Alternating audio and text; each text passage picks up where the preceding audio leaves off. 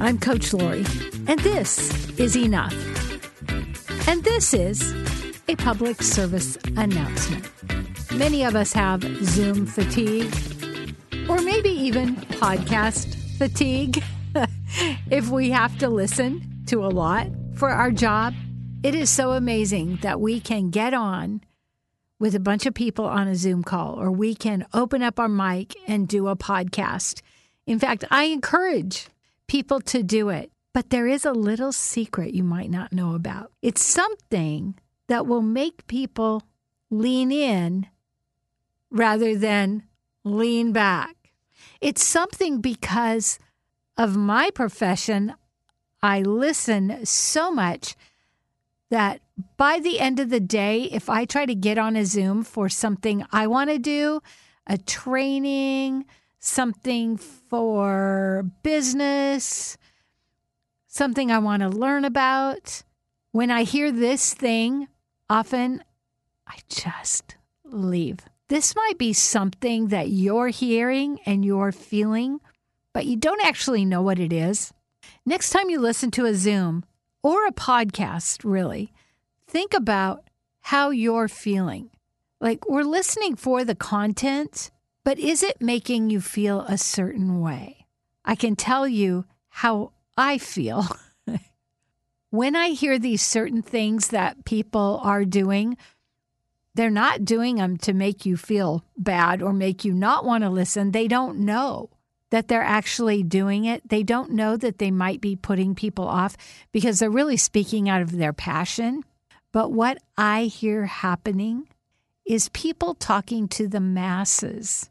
We are coming out of a pandemic, and we want to be seen and heard. So when I'm hopping on all these Zooms, listening to all these podcasts, when I've been working alone, living alone, driving alone, and then the person I really want to connect with because I like their podcast or because I'm getting onto their Zoom and they're talking to the masses, I feel invisible. I feel really vulnerable saying that because it would be really easy to judge me and say, well, it's not about you. But here's the rub. If I am the listener, it is about me.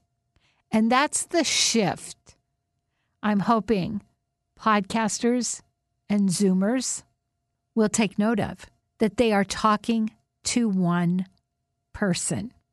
Even though they can see all the people, and the tendency is to say, you guys, the truth is, pick one person and talk to that one person.